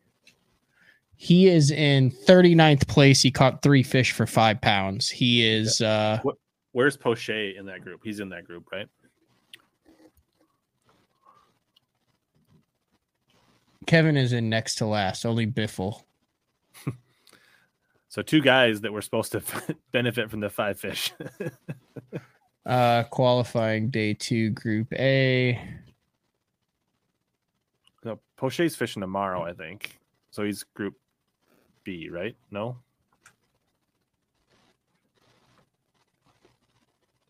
I don't know. I don't see him in here. Maybe he already got kicked out. Duckett booted him.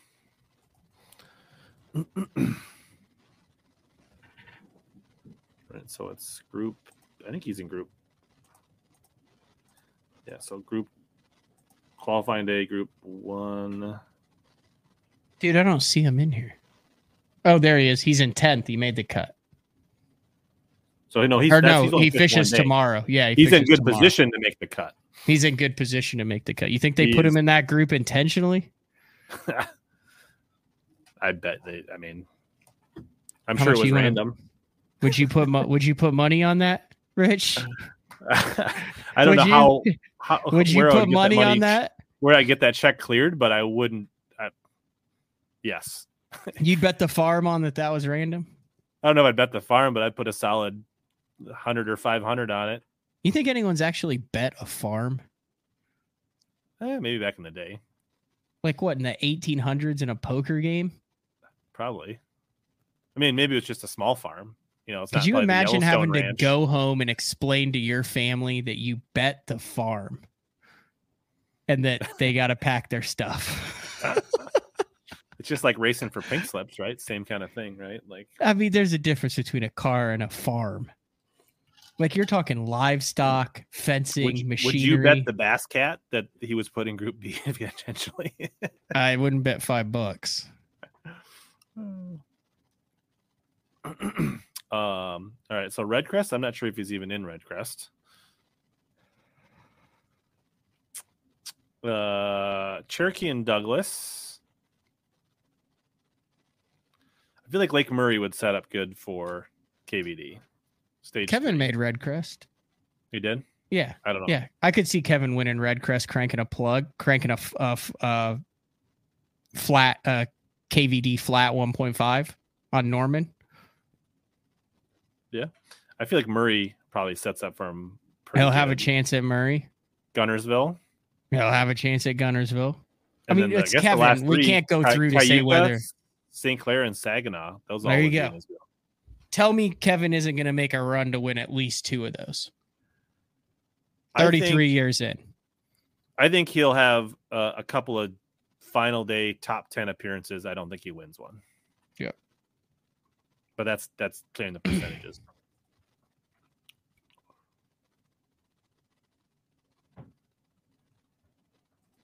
Clay doesn't think it was random.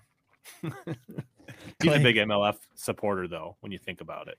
He is. He actually loves MLF. Yeah. He hasn't been watching BTL because he's been glued to the MLF live stream. Right. Yeah. I don't want MLF to go out of business. No, that would be not good for the sport. Terrible for bass fishing. Terrible for all those anglers. Well, terrible for you. Terrible for anybody that's involved in the industry. No, they need to be strong and healthy and happy.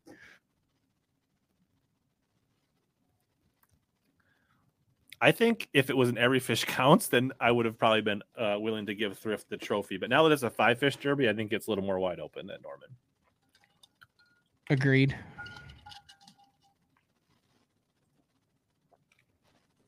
Here we go. Dak says, I know someone whose grandfather lost the farm in a poker game. Boy, that's rough. I mean, like, you'd have to get bad beaten on that, right? Like you don't go all in with like 7-2 offsuit pre-flop with a farm. Hopefully you had pocket aces or something when you lost the farm. It would have to be pocket aces and pocket kings or something. Like if you have to explain to your wife that you, like you said, that you went in on like 8 deuce pre-flop with the farm. Yeah. Hopefully this was back in the day when hopefully this wasn't like last week. Yeah. Hopefully this was back when, like, I forget what the disease was on the Oregon Trail where it would wipe, like, and you were just scurvy. I know what how did you watch bubonic plague, the black plague? 1887 opened up and the guy with the white mustache lost his family to where they kill them all because they burn them so they can't sure, if you were desperate, like, then I guess whatever, you got nothing to lose, whatever. But yeah, dysentery. Yeah, I think it was dysentery. Yeah. No, I thought dysentery was like that's where you're drinking the water. Yeah, that's like bad water. That was the thing that killed you in Oregon Trail, though, right? Yes. Yeah, you'd be doing so good, and then boom. Smallpox? Was it smallpox? Maybe it could have been. It was very contagious, apparently, though. Yeah. Speaking of poker, percent chance Fish and Chips is coming back. 50. 50-50? Yeah. Like in the next 2 years, next 5 years, 50-50? Dude, it's literally just a matter of Here's time. What I think could make that even a little spicier than it was before. Is maybe, you always hear about like people talking about like content creators and tournament anglers. Mm-hmm. I think you could blend some of that and make it even more dynamic and raise the stakes a little bit. I like that. No, I would love to bring it back. Mark did such a good job with that tournament for the 5 years that he had it. That Fish and Chips? Yeah. No, I mean, he would do it. I talk to Ben all the time. What's the guy in Texas? Zaldane could get him. No, I'm thinking like him and Zaldane would fish together. What was? He's a Guggen dude. Yeah, the guy that actually was like an Aggie, right? Oh no, that's Lake Fork. That's Justin Rackley. He's fish and chip. He's fish and chips before. Okay, there you go. Bring him top back now, 5 right? fish and chips at Arbuckle. There you go. Yeah, no, I would like to do it. It's a lot of logistics, a lot of working with the casino, a lot of stuff behind the scenes. And I mean, if we're going to do it, it's going to be in the beginning of November or October. Mm-hmm. And, I'm literally gone pretty much all of July, September, and October. So and I'm the one who would be doing it, I don't know. I'll talk to Mark and see maybe if that is one passion project that he would like to bring back and maybe spearhead this year. Bowling by any chance, or and see if we could bring it back in towards the end of October. And you got the invite, Rich. Oh, I have my team partner, low key, is a bit of a poker aficionado. All right, I'll make sure you get the invite when it comes back. If I get the invite, I'll try to do what I can to help you organize it. All right, take some of that. Well, I'm not saying if you like, I'm saying you are invited if we do it. I'm just saying, like, if you get it started. Yeah. I'll use some of my Google Sheet stuff to help you like run stuff and organize. I like it. I like it. All right. Do you think Milliken will have a top 10 in one of his 9? I think yes. Wouldn't surprise me. Fish is 9, the guy. I think pretty high percentage. He's he fishes for fish that may make the top 10. Yeah, So if I'm it not comes saying like together, he's going to consistently. I mean, I wouldn't be shocked if he made the elites. First of all, he's a good angler. But I think honestly, the way he fishes, he's going to have some really good events and maybe some not so great events. So I think that very high percentage chance that he would have a top 10 this year. Century belts. Not impossible, not super likely this year. I think Lake St. Clair is the most likely smallmouth event over Lake St. Clair or over St. Lawrence River. And honestly, if they were fishing St. Clair at the time they were fishing St. Lawrence later in the year, I think it would be even a better chance. But otherwise, Santee Cooper seems a little late. Murray's a little late. Seminole, I don't know if it's quite prime right now. Okeechobee's probably on a little bit of a not peak curve. It's not impossible, but I don't think it's all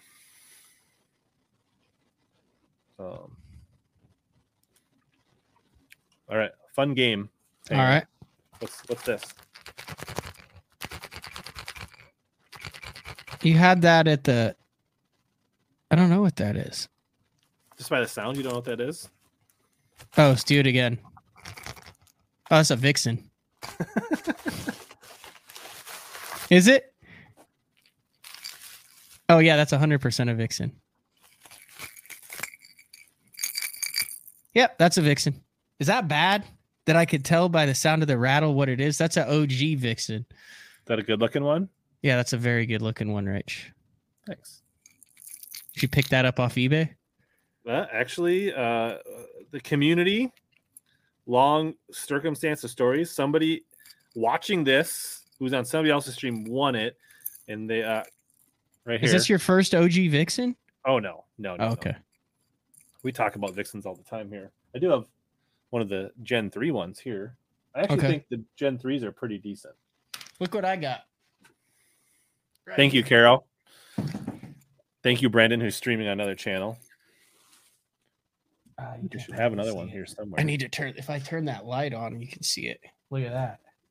The black one. Yeah. What did those one for 50? Did you buy it or did somebody grab it? No, I bought it. They were like $36 a piece. There are only 1,500 of them, so that one's never coming out of the pack. The limited edition blackout. Yeah, so I bought the bone ones from Tackle Hut. Tackle Trap, but no, I probably got like the Tackle Hut right next to the Shaved Ice Hut. Yeah, I probably got like 10 of them. OGs. Very nice. So thank you, Carol. I'm going to buy you a walking bait from Omnia and send you one. So because she said she would be too scared to ever throw it, so she sent it to me. So I was like, I'll buy her a nice like sexy dog or a shower blow or something like that to replace it. I mean, it's no number 7, but it's a pretty good looking bait. Here's the number 7. I saw a couple on Instagram that got posted by a couple of mutual watchers. So this is number 8.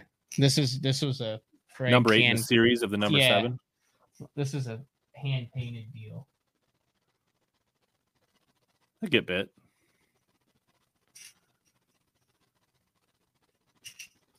And there's the number 7, and then there's where he signed it and labeled it.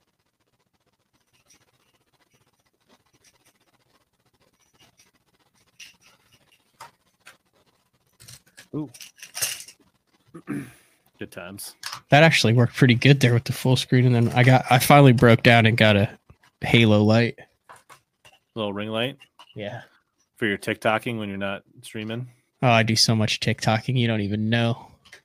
Just on a channel I don't know about. I proudly say that I have never been on TikTok in my entire life. I'm not proudly, but I mean, I've never been on it. That's right. You know, with Reels and YouTube Shorts, there's really not much need to get on TikTok. I know. Hallman was like, dude, you're missing the boat. He's like, you need to be on TikTok. I mean, it is probably the one platform you can gain the most reach the quickest. Yeah, I'm not on OnlyFans anymore. No. Yep. Shut that one down.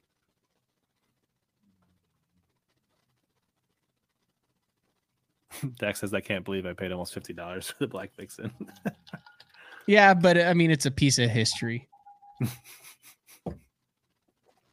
Justin, I did a kind of a comparison. I don't have any of my. Well, I guess I don't have any of them open here. The new ones. I'm not going to open that one. I think the top water box is not handy. But I feel like the 3 definitely is like the Gen 3, which is this one that just came out, is much closer to the original than the Gen 2. Gen 2 to me, I don't know how to describe this, and I don't know, it could be a placebo or not, whatever, it could be in my head, but it seems the Gen 2s were a tad sluggish on the reaction of it. And I think it might have been a little bit of a softer plastic compound. Josh Heron is probably pulling his hair out now going, no, it's the exact same. I don't know. It could have been. It could have just been in my head. But I think it was a much harder, brittler plastic on the Gen 1s. And when you pop it, that thing is, the word that I use is crisp. Yeah. It's the line tie more, is definitely slightly different between the Gen 1 and the Gen 2. You know what? That might be it, where that makes the Gen 1 dig more and go more 90 degrees, because the Gen 2 was more of a 45-degree walk, and the Gen 1, if you sit there and just slackline it on braid, I mean, it literally just sachets back and forth in the same spot. And I haven't thrown the Gen 3s, so yeah, I actually don't know that I've ever thrown a Gen 2. I've only have Gen 1 and Gen 3s. There's some colors really, of the Gen, yeah. You gotta look really Rich. close at the line tie and a couple other small, minute differences. It's not just like, it's not like the wiggle wart where you can just look under the bill and go. Yeah, right. You can't just like, oh, it's got the old wiggle wart under the bill. That's a Gen OG. Like, it's not that easy. Obviously, if it's in the packaging, you can tell, but you almost got to look at them side by side with it, and you'll see small differences. I do like this one.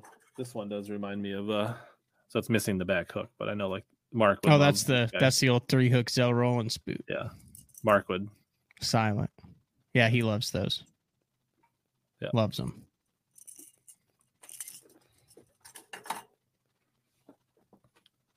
Yeah, you could pay a lot of entry fees and a lot of gas with the OnlyFans. So, yeah. So back to Justin's point, I would not. I'd feel very confident in the new, based on just look at them side by side, shaking them.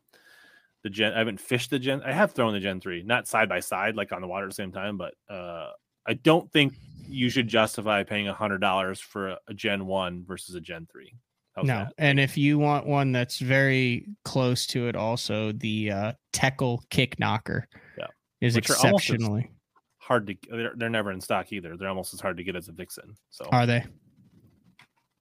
But yeah, I mean, like, I wouldn't pay more than probably $30 for an OG Vixen based on the Gen 3s.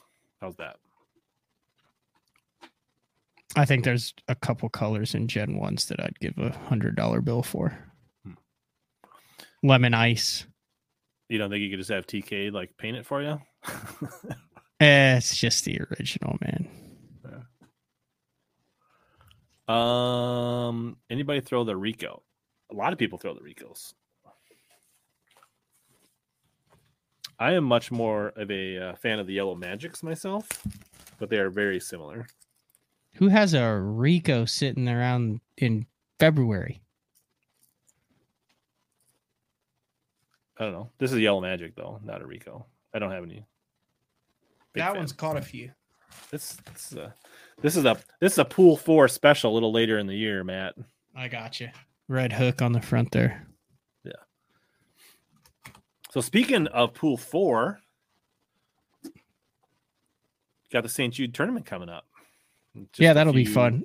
First weekend in May. So this will be interesting. So I'm in. Do you hope you fish it or hope you don't fish it?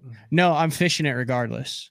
Oh, so like even if you make the day 3 cut, you're not fishing? Yeah, so I'll be in Virginia, and then I'm leaving my boat and truck at Marty Stone's house, and I'm going to book 2 flights, one for one for Thursday night, and then one for Friday night. Or no, one for... It's because that tournament's Wednesday, Thursday, Friday. Oh, that one is? Yeah. Okay. So I book one for Thursday night, and then I'll fly out Thursday night from Virginia to Minneapolis and Bart will pick me up, and then I'll have one day of practice at the St. Jude and the river, or he's going to practice and then he'll have to pick me up Friday night. But one way or the other, I'll be in Minnesota. You're either going to get one day of practice or no, or none, and then just fish the river for 2 days, then fly back to Virginia, and then go straight to Wheeler for the next Open in Alabama. There you go. Yep, that's the game plan. Nice. Matt's so powerful. He got the Open switch to Wednesday, Thursday, Friday for the St. Jude. That's how much influence he has. Yeah, that was it. You got me. I don't know. Bono says he's got warts from the late 90s. Scared to throw him and never wants to lose. I don't know.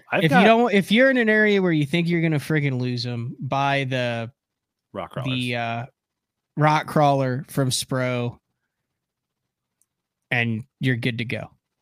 So, I mean, I think getting the certain colors is maybe a little hard, like the original Phantom colors. Get the 55 and red bug, but like getting any old Wigglewort, if you just want them repainted, they're not that hard to find. Their find. Market crashed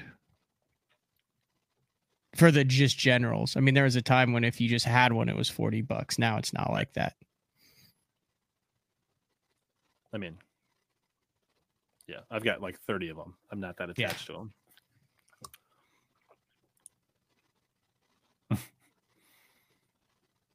I don't know. I'm not Roger. Like certain kinds of the bait, like topwaters, like right. This guy, it's regular, whatever, $18-$20 or whatever for this. I mean, I got my money out of that one. Like I don't lose topwaters almost ever. 100%. I have 10 OG Vixens. I don't know that I've ever lost one. There are some of them I haven't even fished yet because I don't need to. Like I don't know. Like I've broken one on Rip Rap, and that's it. Bad cast. Like bad cast. Off rocks. Yep, just cast it up on the rock and it went and exploded, and I was like, ah. Whereas like Megabass jerkbaits, they're replaceable. They're $20-some. But they do break. I probably broke more Megabass than I have lost them. I've broken Megabass on fish. Haven't done that. I mean, boom, there's one, and you come in and the fish has busted the bill off the mouth. Multiple times. Fritz sides are really easy to break the lips off. Oh yeah, they split up the middle. But they're only $7, so whatever. Yep. Let's see. Where are we? Hour and 40 minutes. Yep. I'm way past my bedtime. Way past your bed. Yeah. Well, the good thing is you don't have to get up 2 hours early and drive to wherever in Oklahoma to the studio anymore. So no, I just wake up and do day 4 tomorrow. How are you giving the beanie away? I'm gonna show you how to use the StreamYard giveaway tool so you don't have to do random comments that you pick during streams. I didn't pick them. I literally stream it. All right, show me how to do a random comment. So I sent you the link. So here's how it works. So basically what we do is we open the StreamYard tool, which I sent you the link to. Okay. Then you choose the broadcast you have, which I only have one scheduled right now. Okay. And then I give the people a hashtag. So I can do hashtag Panger.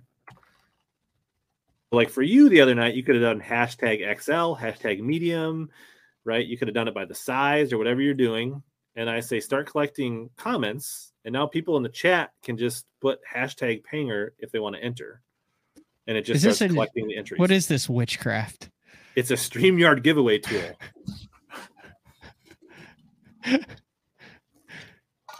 Interesting. So then JJ and Brian JJ, and the Caro doctor from and Iowa. Nick, Yeah, they're all registered. Right. And now it just starts. Here they all come.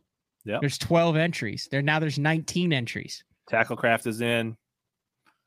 People that you didn't chat all night, all of a sudden now they chat. It's probably good for the algorithm that you get all these comments that they just start. Right. I assume that like shows. We had 3,036 comments during day 4 with Frank Scalish. Nice. Lie on the 100th. I like it. Okay. Yeah. If you sent me the link for that, that's how I'll definitely do it. I already did it. Oh, so then if you're a medium, then everyone puts in whatever that hashtag is. I mean, you could, right? Like yeah. you know, like I was saying, for instance, when you did it with Mercer, like, like, right? Or they could only like, because you could just pick any randomly, whereas like now this, you could be like, okay, you're entering for this drawing for the extra large. Yep. Right. I got you. Makes it seem a little more. See, like Uncle Marty, he didn't comment all night. Now he's hashtag Panger. Is that really your uncle? It is really my uncle. Huh. Look at a nice little smallmouth he's got there. The way you said it, it sounded like it was an actual family member. See, Takra says just waiting. So look, we got Facebook people that haven't said anything all night. Now they're entering. We got a prior luck hook setter. We're going to go to the garage sale. So now you get to see who's really watching also. I like it.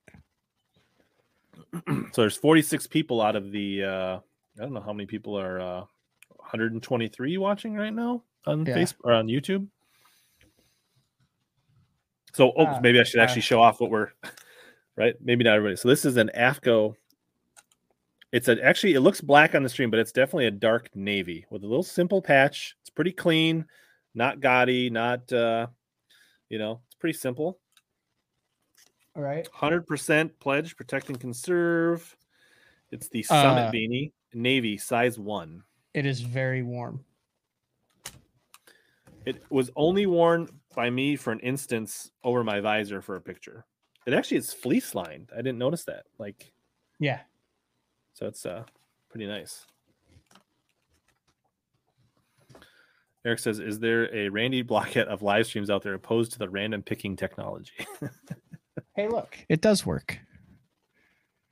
What's that? You entered? Yeah. Look at that. We'll redraw off if Panger wins. That would be pretty funny. The tumbler is the Kraken and DDP, Mr. Schmolt. You could customize the beanie into a visor, but I find it much more effective when it's cold out to wear a beanie over a visor versus cutting the top off. That's all right. Now show me how you pick it. So what are we up to here? Let's should we check in on it? Yeah. All right, we can 50. That's a nice round number. All right. Only 50. I mean, maybe there's a bunch of people down like Clay. He does no use for a beanie. He lives way down south. So yeah, now all I do is I hit draw, and then everybody's gonna you're gonna see like all those people. Oh wow, I like it. Their faces.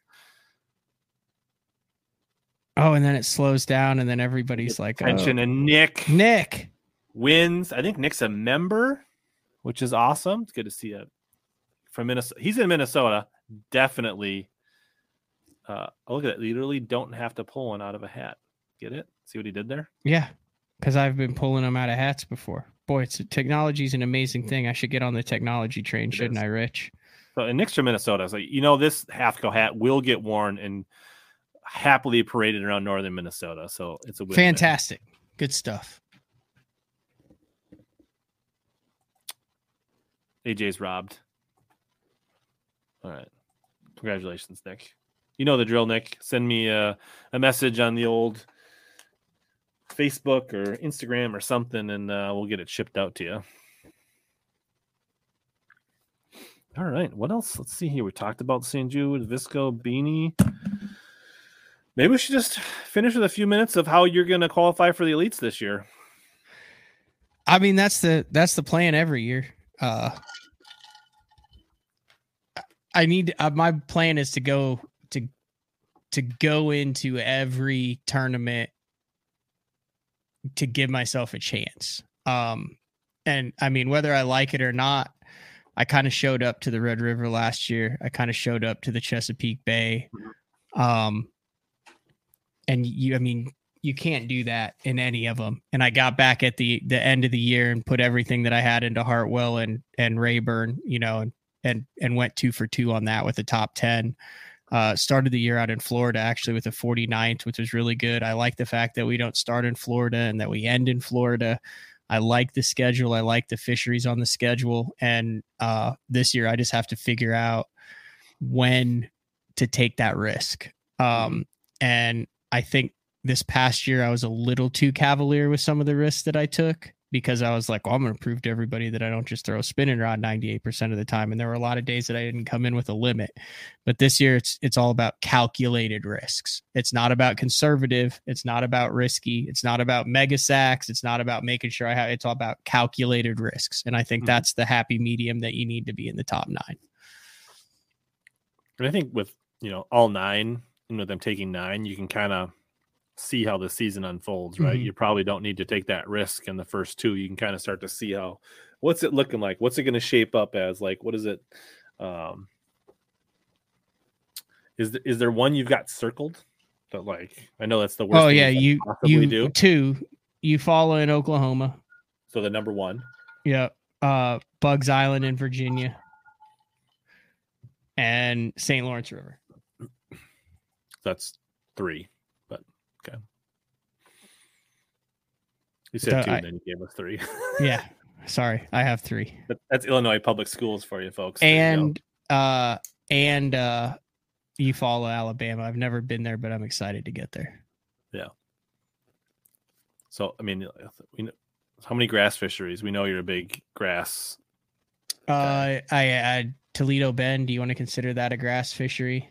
Probably, but you don't have to. I gotta add Lake of the Ozarks in there, dude. Like I'm saying, I like the schedule. It fits me. Yeah, I'm like excited to get to all right? Like, not a lot of grass on the schedule. No. There's some, a lot of smallmouth. Yep. Decent amount of spots. Yep. So like, yeah, I feel like I should catch him. There's no excuse.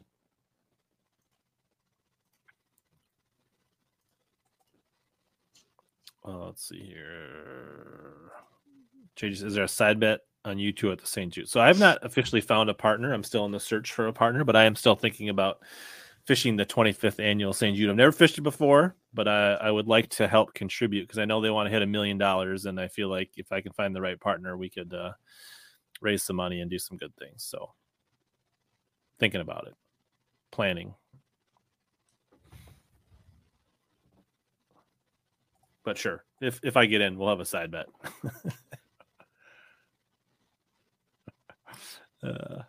Matt's a hockey guy. Brian says Fleury needs to retire. I need to quit giving up so many odd man rushes. Yeah, I haven't really been watching them, but my daughter's my 12-year-old's a goalie. She's a big Fleury fan. Oh, you know what I got into watching? The women's professional hockey league that is on Hulu. It's like sponsored by Discover. They've got like, is it like international or US? No, it's like the Buffalo Buttes, and it's international. They've got like Boston, New York, Buffalo, Minnesota Whitecaps. Is that what in there? I don't know. Toronto, Montreal.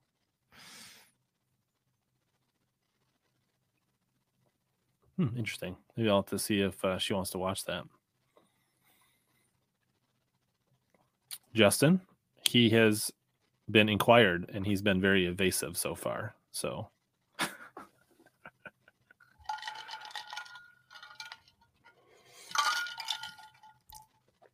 question, Matt, do you consider yourself a YouTube or a pro? I don't know what he's trying to ask there. It's a Ron Burgundy question. Yeah. I mean, do you consider yourself a professional angler because you make your money in fishing? I mean, your livelihood? No, I make my living in the fishing industry. So you're not necessarily a professional fisherman, but a fishing professional? No, it's a weird deal. Yeah. It absolutely is on a river.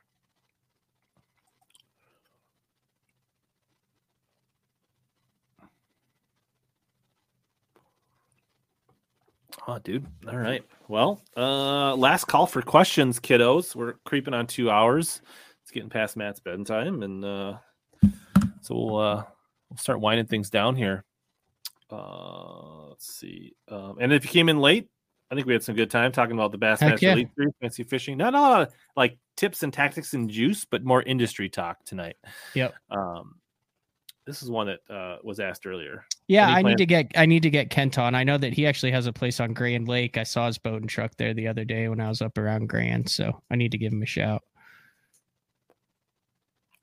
Nice. Oh yeah, sorry, I did miss this one either. Panger, do not have the rubber boots yet? Are they even released yet? Do not have the rubber boots.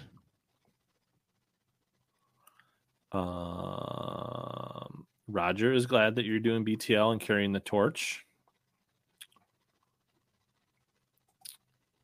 Brandon says he spots 2 big baits. Those are both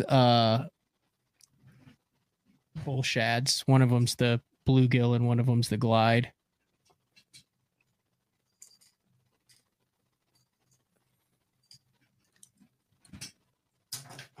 That's the glide with the quad hooks on it. Are you going to leave those at home, or are you going to bring them with during the opens? I'll bring them with. And then the other one's just like the 4x4 with the... Somebody's play at Toledo. This also helps you define who's watching a little bit behind in the stream. Yeah. Also, I was thinking the Minnesota Whitecaps. Yeah. Actually, I think one of my daughter's AAA summer coaches plays for the Whitecaps.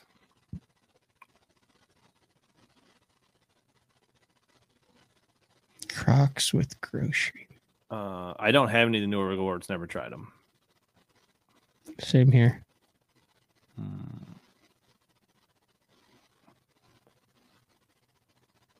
But yeah, so if you guys came in late, the replay's worth it, whether you're watching on Facebook or YouTube.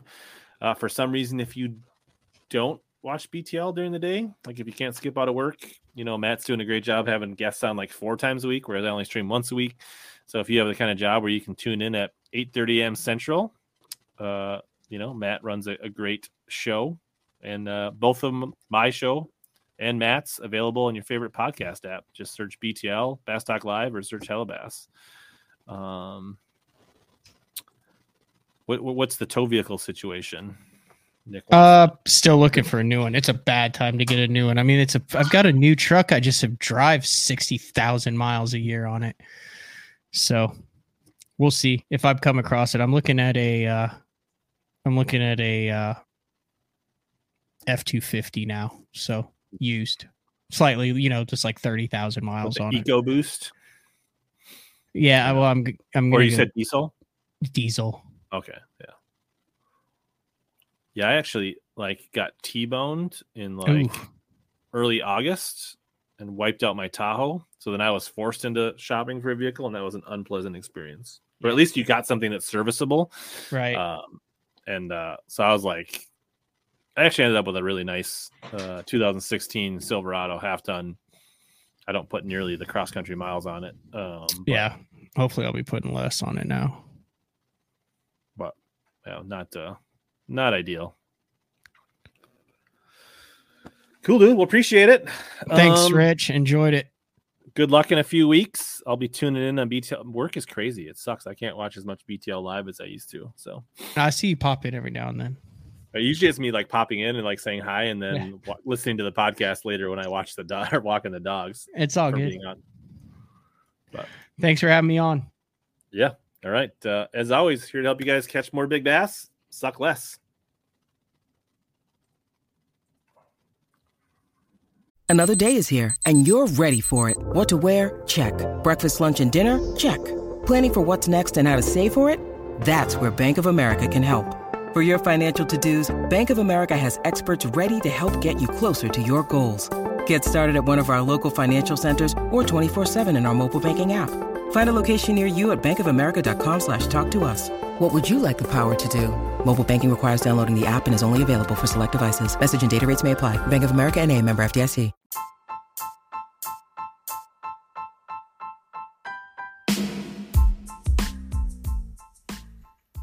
As always, thanks to all of you that hung in till the end of this podcast. This has been another episode of Hellabass Bass Fishing Podcast Experience. Please consider sharing this with any of your bassin' buddies and friends. This is the best way for podcasts to grow is through word of mouth.